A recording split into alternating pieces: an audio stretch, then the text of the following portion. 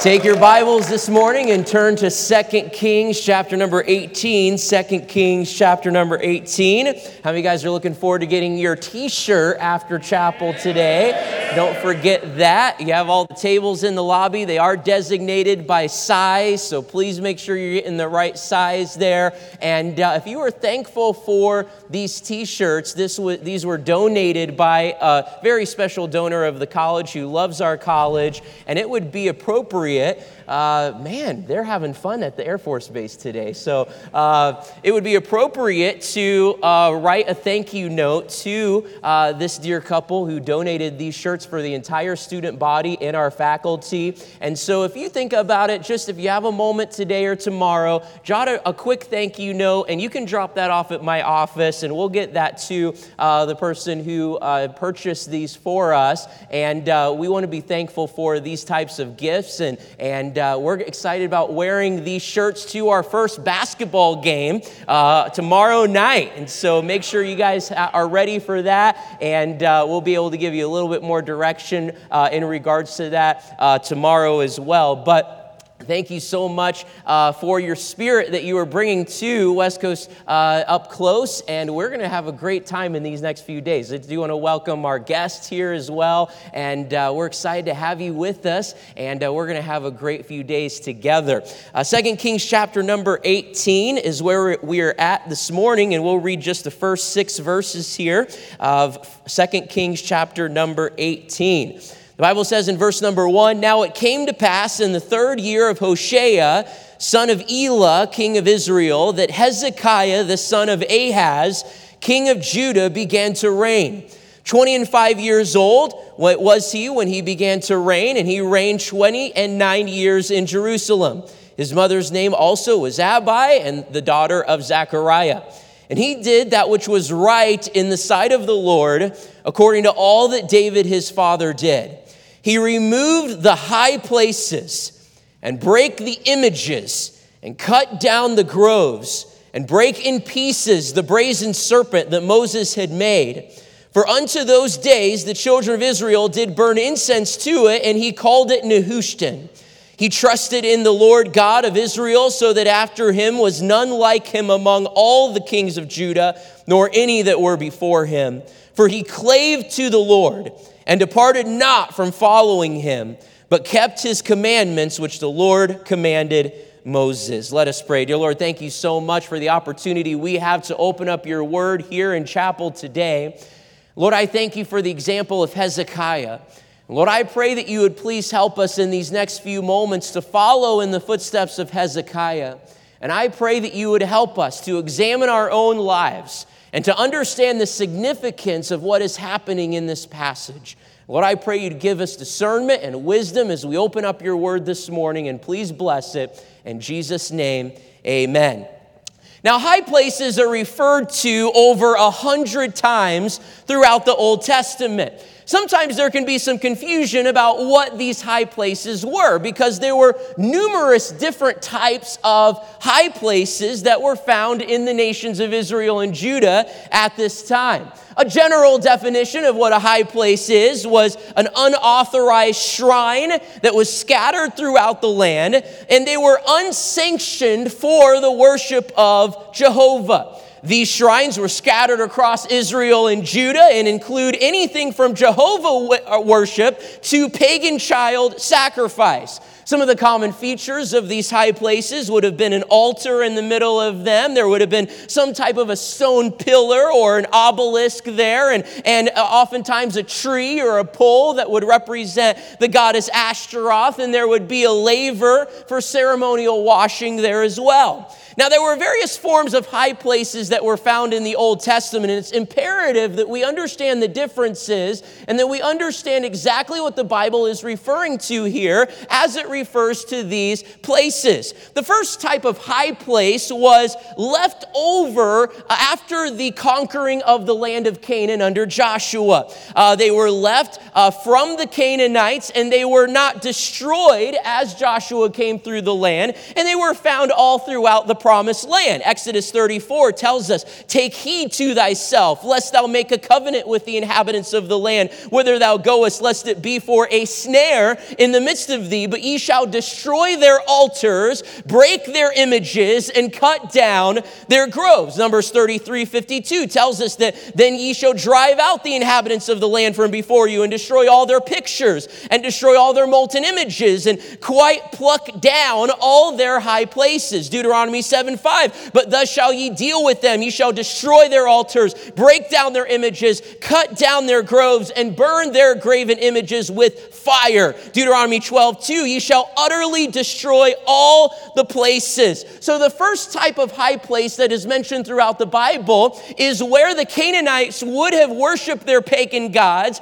and many of them were not destroyed, and they did not obey the commandment of the Lord as they came into the promised land. But the second type of high place that we find in the Bible was specifically used by the Israelites for pagan worship. Leviticus chapter 26, verse 27, and if ye will not for all this hearken unto me, but walk contrary unto me, verse 30, I will destroy your high places and cut down your images and cast your carcasses upon the carcasses of your idols, and my soul shall abhor you. So even in the book of Leviticus, God is prophesying that, yes, the Israelites are going to create their own high places as well. So we have the high places that were set up by the Canaanites that weren't destroyed, that were left over. We have new high places that are being built by the Israelites. And then the third portion of high places were specifically meant to worship Jehovah God.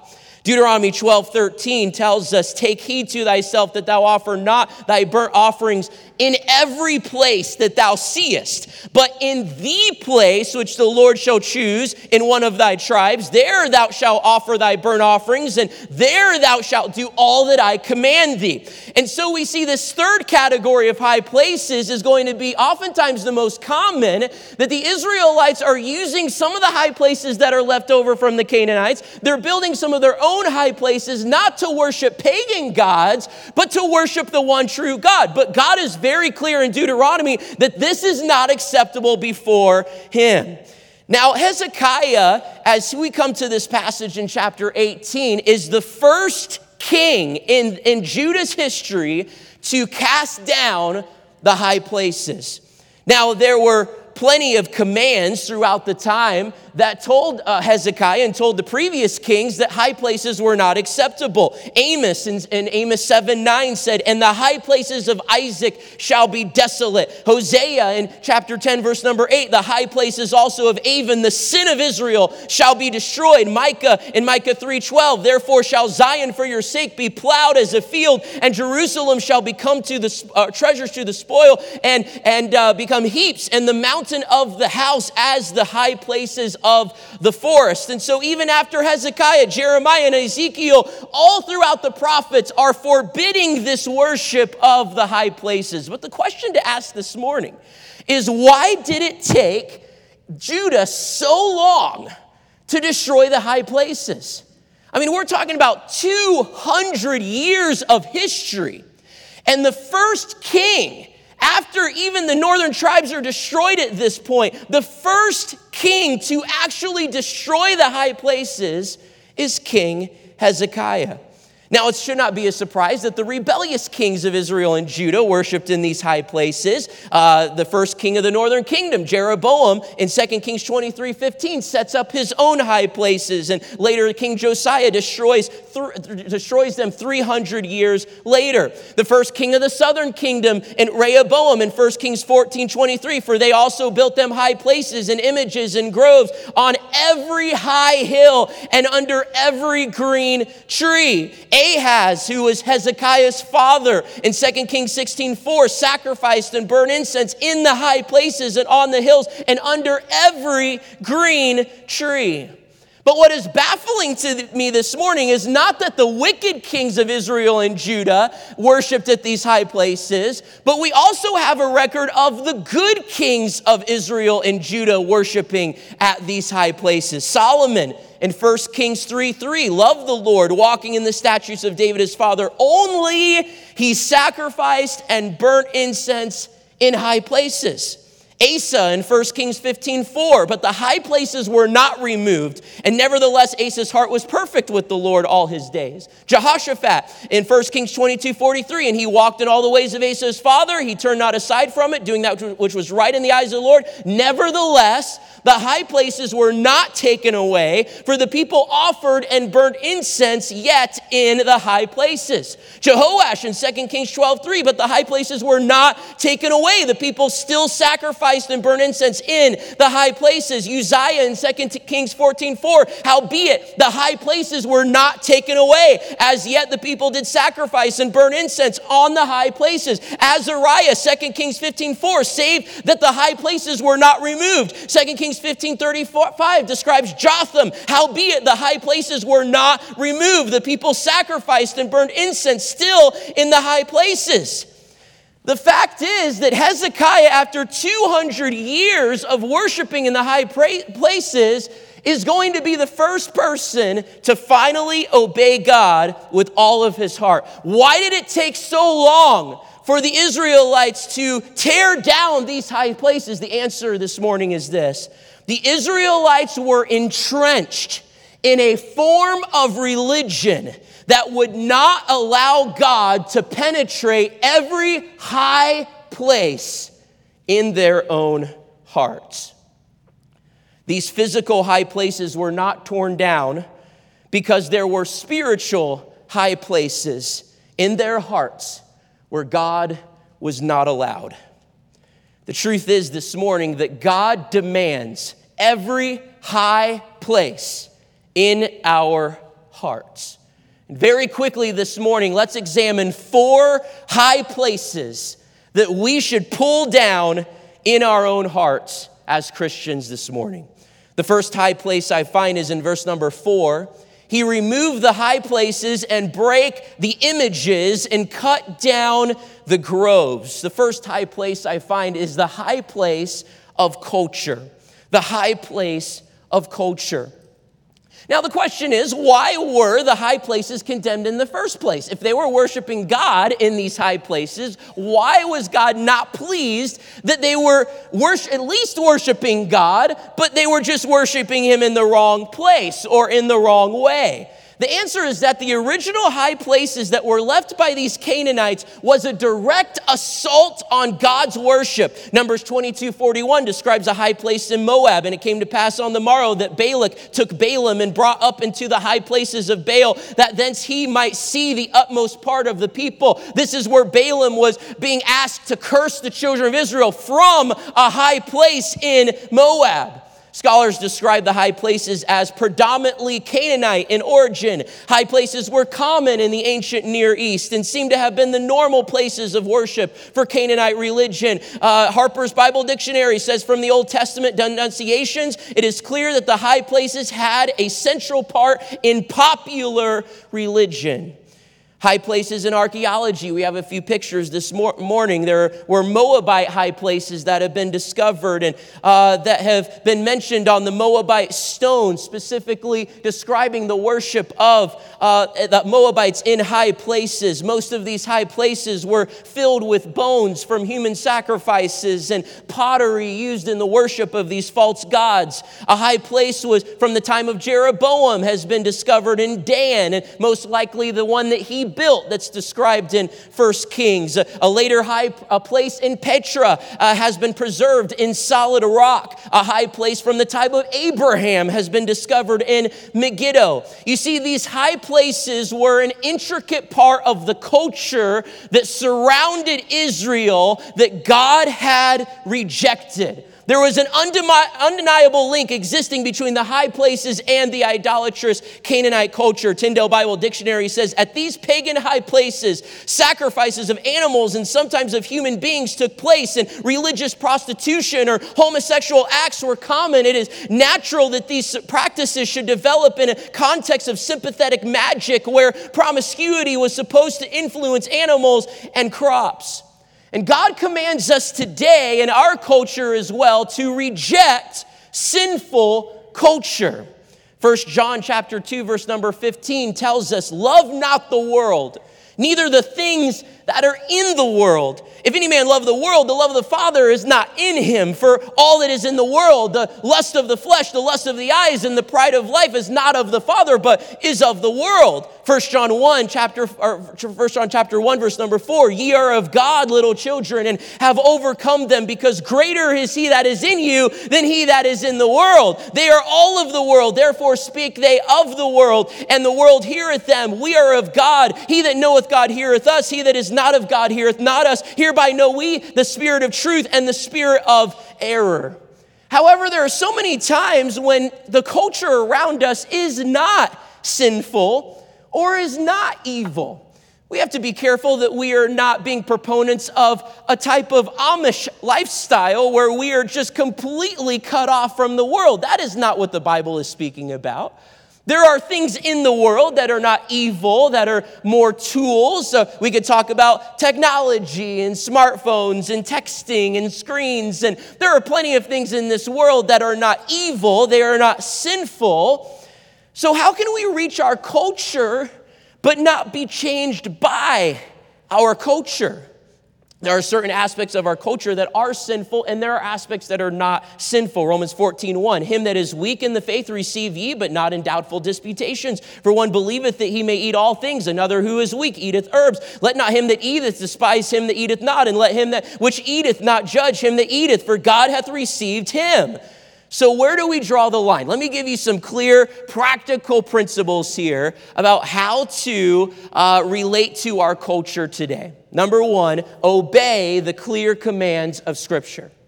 Obey the clear commands of Scripture. Whenever someone's trying to argue about culture and about whether this is something that is acceptable in the use of God's worship or not, we need to go straight to what Scripture says about it. Honestly, that kind of clears up most of it. If we would just obey the clear commands of Scripture and not try to excuse the commands of Scripture, then that covers most of the things that we're talking about. Go back to the Bible and obey the clear commands of Scripture. Number two, serve one master. Serve one master. Matthew 6:24, no man can serve two masters, for either he will hate the one and love the other, or else he will hold to the one and despise the other. He cannot serve God and mammon. Galatians 1:10, for do I now persuade men or God? Or do I seek to please men? For if I yet please men, I should not be the servant of Christ. So we see as we are trying to reach our culture but not be changed by our culture, we need to obey the clear commands of Scripture, but we also need to serve one master, and his name is Jesus Christ. We are not here to please men. We are not here to tickle the ears of men and please them with our doctrine and with our sermons. No, we are here to please one person, Jesus Christ. A few years ago, I was able to visit a place where George Whitefield was buried, and this is in Massachusetts, and I believe I have a picture here of Newburyport, Massachusetts. He's buried under the pulpit of this church, and a very appropriate place to be buried when you're a preacher. He actually was scheduled to preach here at this church, and he died Saturday night before he was supposed to preach Sunday morning. Talk about a little bit of a surprise for the host pastor waking up Sunday morning. But we were able to go down. I think we have another picture of his grave underneath the pulpit there, and just a very interesting story surrounding George Whitefield that the tour guide told us. He was talking about that they had to seal this crypt up because people were stealing pieces of George Whitefield. Like literally. And there was a guy who started this tradition. You might recognize his name. His name was Aaron Burr. And he visited the grave of George Whitefield on the way to a battle, and he clipped off a piece of George Whitefield for good luck. And started a little bit of a tradition at this time. And for the next 100 years or so, people would ask to see the body of George Whitefield. And when the tour guide wasn't looking, they would snip off a finger or a piece of his wig or a robe or just pretty much any piece of George Whitefield that they could get in that moment for a good luck charm. And eventually the church caught on about it, and they put in the newspaper in the 1800s, we are sealing the grave of George Whitefield, and if you have a piece of George Whitefield, please mail it back. And so they started to get all of these pieces of George Whitefield back in the mail. And in their museum, in the part of the church, they have a box in their museum where his arm came back in the mail. And when the arm came in the mail, the town was so happy about it, they were ecstatic that they took the arm and they paraded it through the town, that they finally have George Whitfield's arm back. If you ever want to see a piece of George Whitfield, the only piece left that was not mailed back is in a museum in New Jersey. It is his finger that was not mailed back. But they mailed all of these pieces back. They sealed the grave, and I was not able to get a souvenir when I visited a few years ago. It's so disappointing. Now, guys, if you're looking for that type of a celebrity status in your ministry, you're going to be mistaken. You see, we don't serve ministry to please men. We don't serve Christ to make a name for ourselves.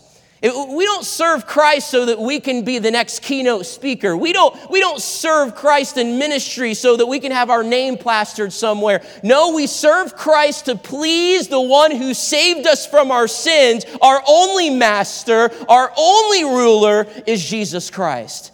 So all of these different matters of trying to relate to culture and trying to figure out what is wrong and what is right, guys, number one, obey the clear commands of Scripture. But number two, have only one master. And that will clear things up quite a bit. Number three, ask for wisdom. Ask for wisdom. James 1:5, if any of you lack wisdom, let him ask of God that giveth to all men liberally and upbraideth not, and it shall be given him. Now, the example of Solomon is amazing when it relates to these high places, and Solomon is known for his wisdom. Solomon sacrificed in the high places in 1 Kings chapter 3. Solomon received wisdom from God in the middle of that chapter. And at the end of that chapter, in verse number 15, the Bible says, Solomon awoke, and behold, it was a dream. And right when he received wisdom, what did he do? He came to Jerusalem, and he stood before the ark of the covenant of the Lord, and offered up burnt offerings and offered peace offerings and made a feast to all his servants. So when Solomon got wisdom, he knew that these high places were not the place to worship God, and he went straight to Jerusalem in front of the Ark of the Covenant. Solomon builds a temple in 1 Kings 5, chapters 5 through 8. But 1 Kings chapter 11, Solomon rejects wisdom, turns his back on God. And in 1 Kings chapter 11, verses 5 through 8, we read that Solomon goes back to the high places. Solomon goes back to his sin of worshiping in the high places. Romans 12:16, but be of the same mind one toward another. Mind not high things, but condescend to men of low estate. Be not wise in your own conceits. Ask God for wisdom on these matters. And then lastly, number 4, keep a humble heavenly mindset. Keep a humble heavenly mindset. Jesus described his second coming in Luke chapter 21, verse 26, men's hearts failing them for fear and for looking after those things which are coming on the earth, for the powers of heaven shall be shaken. When is Jesus going to come back? It's when men are focused on the things of this earth and do not have a heavenly, eternal mindset. Colossians 3, 1 through 2, if ye then be risen with Christ, seek those things which are above, where Christ sitteth on the right hand of God. Set your affection on things above, not on things of the earth. The church has always had a historically healthy distrust for the surrounding culture. And we must never lose that. Sometimes we read about preachers in the early 1900s that preached against the piano in the church, because the piano was a barroom instrument at that time. And they said, bless God, we will never have a piano in church. Not really a big deal today, is it? I've heard of preachers who preached against the radio because the devil is the prince of the power of the air. And even in my generation, I remember sitting through sermons against MySpace and Facebook and social media. A lot of times we make fun of that when we look back at previous generations, but don't miss the principle that there was a healthy distrust of the surrounding culture. And through these illustrations, though they seem silly now, we can learn from these conservative preachers that we must not quickly jump into the newest fad of culture. The Bible is clear in 1 John 4:1, "Beloved, believe not every spirit, but try the spirits whether they are of God, because many false prophets are gone out into the world." As our generation, we should not lose that healthy distrust of the surrounding culture, the high place of culture. Why was this such a stumbling block for the Israelites? Well, it was all about the culture surrounding them, and they let it into the worship of God. Number two, the second high place I find is the high place of compromise. Verse number 4, "He removed the high places and brake the images and cut down the groves and brake in pieces the brazen serpent that Moses had made. For unto these days the children of Israel did burn incense to it, and he called it Nehushtan." Here is something that the Israelites were worshiping that was good, but they made it bad. And then other times, as we've seen, they would take something bad from the Canaanites and try to make it good. The Canaanite origins of the high places are all around scholarship. The Canaanites used altars that they claimed were originally built by the Hebrew patriarchs and were intended to legitimize their adoption by Israel, to claim that they had already been Israelite. Lexham Bible Dictionary says, while the high places certainly were used for the worship of Canaanite deities, the more common use, at least during the times of Israelite dominance, was to use high places for the worship of Yahweh while continuing Canaanite practices. In Deuteronomy 16:21, "Thou shalt not plant thee a grove of any trees near unto the altar of the Lord thy God, which thou shalt make thee." The Israelites were responsible for taking something that was good and making it bad, and taking something that was bad and trying to make it good. We talked about King Asa, and we talked about the compromise that he had. 2 Chronicles 14 tells us that he did take away the high places, but 2 Chronicles 15 tells us that he didn't take away the high places. And many scholars believe that the reason for these two verses is because he took away the high places that were used in pagan worship, but he didn't take away the high places that were used in Jehovah worship. Both were wrong in the eyes of God. God will not accept worship that is mixed with the worship of this world. Now, usually at a point like this, a preacher is going to start preaching against, contemporary Christian music and drum sets in the church and all this worldly worship that's coming into the church. And I'm completely against all of that. I think if you talk to me, you would find out I am extremely conservative in music, and that's not really the issue here. But the issue is this. I have been to so many churches that have the most conservative music on the planet, and they bore everyone to tears, and then they go out and they live like the world. I have been to Christian schools where they would only sing a certain type of music. They were very strong. They were known in their community for that type of music. But if you would see how their students dress, it's completely unacceptable before the eyes of God. The immodesty, the issues, the gossip, the drama. You see, worship is not just about the music.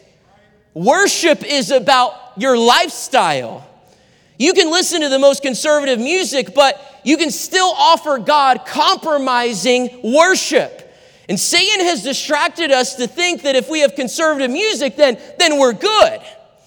I've seen Christian schools that have cold and hard hearts of the teens. Oh, yes, we have really conservative music, but there is no revival, and any flame of revival is going to be snuffed out in that Christian school or in that church. There's discord among the church members and among the brethren. We need to be careful this morning that we are not priding ourselves like the Pharisees did in our standards while living a lifestyle that is completely unacceptable before God, a lifestyle of compromise. What worship are you offering God today? Oh yeah, I can sing Victory in Jesus by heart, but what are you watching in the dorm? Oh man, I tell you what, if someone asks me about that song, I know who wrote it, I know when it was written, I know everything about it, but, well, I'm kind of binging a show right now that, I don't really want to talk about. It's just kind of personal.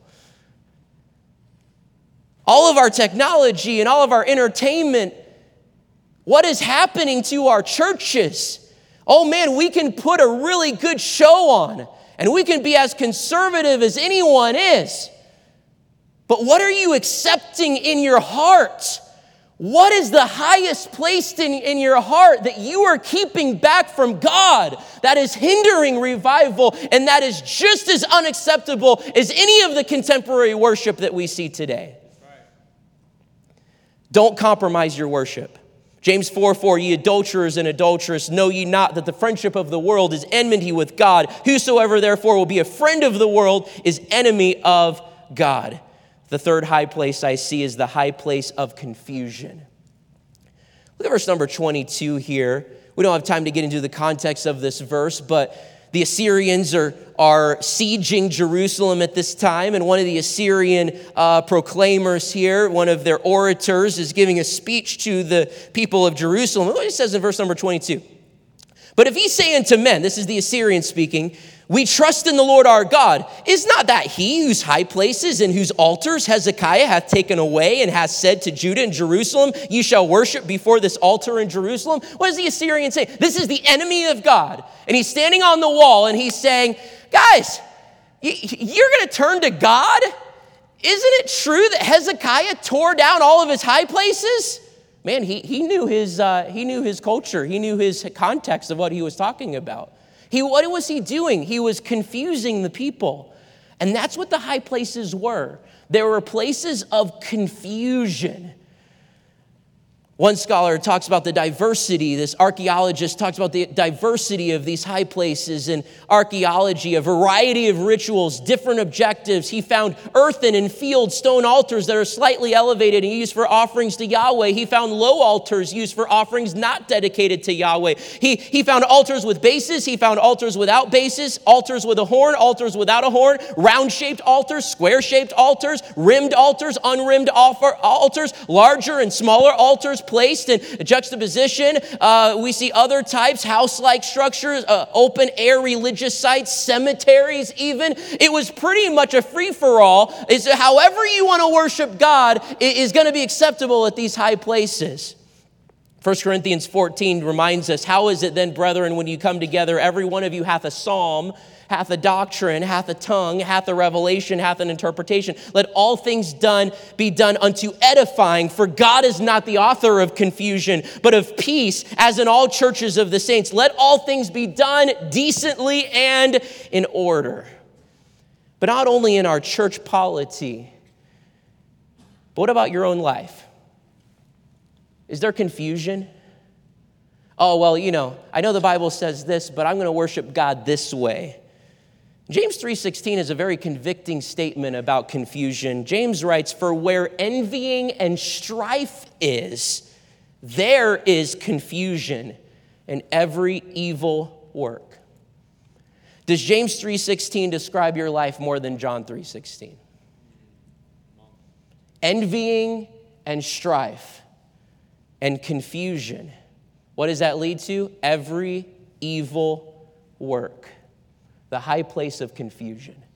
And lastly, as we close, we see the high place of convenience. The high place of convenience. This is really where the rubber meets the road. Verse number 23, again, the Assyrians are speaking here. Now, therefore, I pray thee, give pledges to my lord, the king of Assyria, and I will deliver thee 2,000 horses, if thou wilt be able on thy part to set riders upon them. What are the Assyrians trying to appeal to? Convenience. What are these high places all about? Oh, you don't need to go to the temple to worship God. We just have something right here. It's right here and ready for you. You just can worship God how you want. It's all about convenience. We do not serve a convenient God.